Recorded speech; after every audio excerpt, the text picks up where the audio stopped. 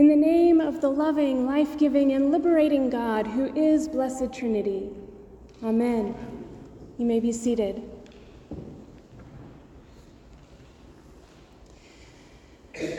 Today is the beginning of a 4-week excursion through what is known as the Bread Discourse in John.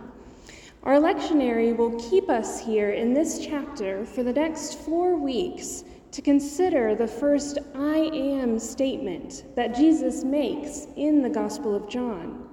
In this case, I am the bread of life. This discourse follows directly on the heels of John's telling of the feeding of the 5,000. It is also steeped in Old Testament imagery and references, just as the feeding of the 5,000 was, not least because the I am statements themselves are an allusion to the divine name of God as it was revealed to Moses.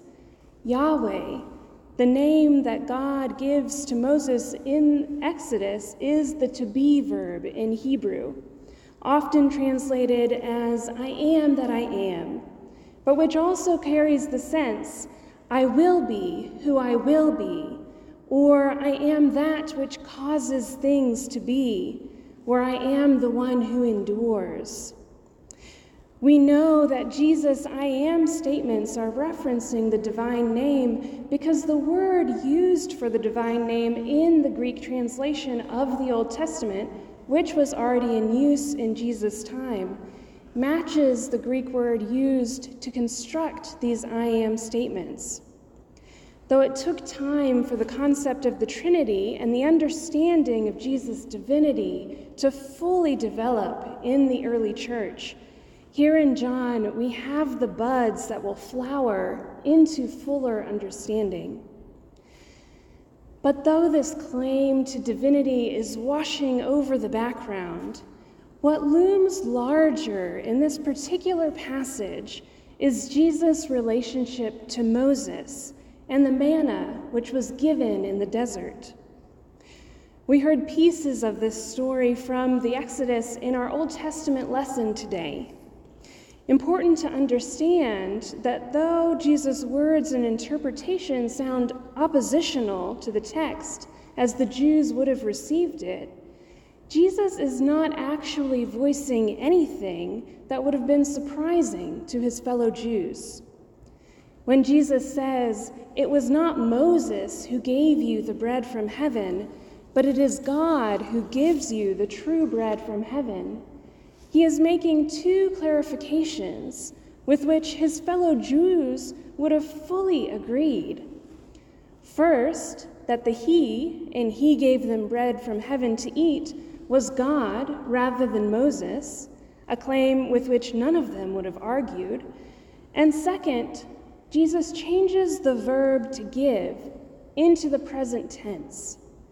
God continues to give the bread from heaven. This would have been familiar to Jesus' audience as well, since anamnesis, that present remembering that we do in the Eucharist every week, in which the events of the Last Supper continually occur at each new place and time when it is celebrated, that anamnesis comes first from the Israelite celebration of the Passover, in which it was not the ancestors who were liberated, but each person who celebrated the Passover thereafter.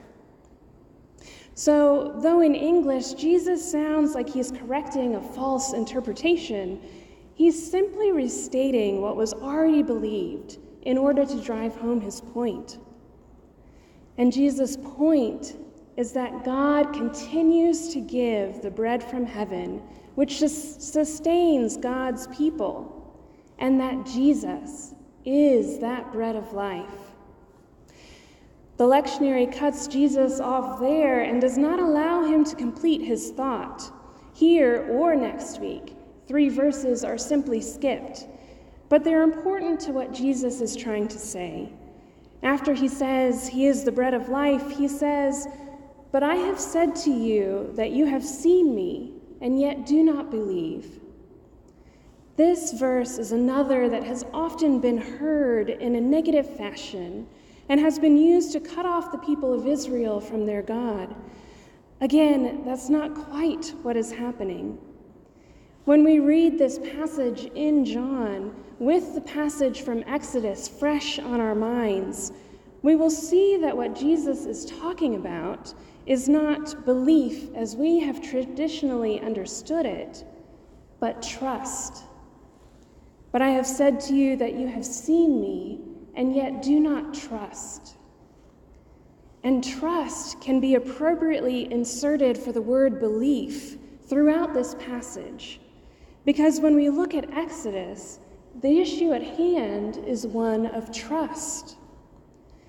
When the Israelites began to complain to the Lord, it had been 6 weeks since they left Egypt, and almost as long since they had come to an oasis with water and dates available. The provision that they had brought from Egypt were surely dwindling by this point, and though the Lord was leading them in a cloud by day and a pillar of fire by night, all they could see in front of them was desert. So, understandably, they complain. And although they come up with horrible solutions in the midst of their complaining, including that it would have been better to die in Egypt, God hears their complaining and gives them what they actually need, which is food. And we hear again what we take as a negative connotation, that God is going to test them in the giving of this food. We hear test, and we immediately think of failure, their failure, our failure. If there's a test, we're not going to pass it. But what God was actually doing was asking them to exercise their trust. God does not rain down armloads of bread. There's no way to stockpile their food for the future. God gives them enough for each day, and that's it. Perhaps you hear the Lord's Prayer right now. Give us this day our daily bread. That's no accident. God asks us to trust, just as God asked the Israelites to trust. We won't always succeed. The part of the story that we don't hear is that some of the Israelites collected enough manna for 2 or 3 days. But the next day, all that they had collected was moldy and unusable. God took the excess that they had tried to collect. But do you know what God didn't do? God didn't stop providing for them. This test of trust was one that they could retake as many times as they needed until they learned that God was trustworthy, that there would always be manna on the ground the next day.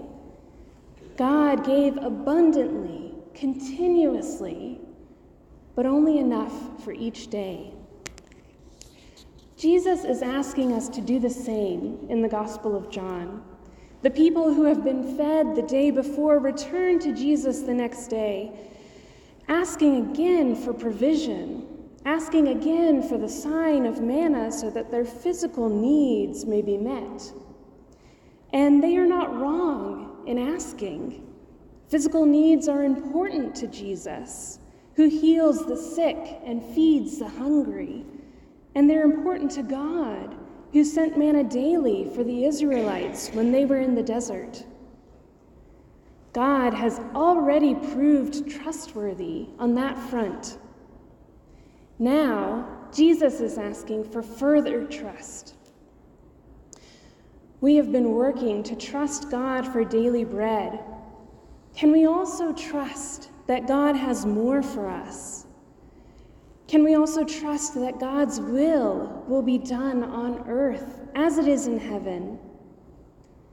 Jesus is the bread of life, the bread from heaven, the incarnation, which begins the kingdom of God come on earth. We not only look forward to heaven, Both the Old and New Testaments speak of a new heavens and a new earth. Eternal life involves the renewing of creation. So can we trust God not only for our daily bread, but for the vast and slow work of change that is God's will done on earth as it is in heaven? Can we trust enough to become a part of that change? Can we be fed and taught by God, changed until we reflect the kingdom of God on earth, the will of God on earth as it is in heaven? The letter to the Ephesians tells us that we have been made one body in Christ, that when Jesus ascended, we were given gifts for the sustaining and the building of the body, to grow the love of God, and to become more and more like Jesus, who does the will of God. God has equipped us. God has given us our daily bread. We will be provided for, and through that provision, we will grow. We will learn to love and become more like Jesus.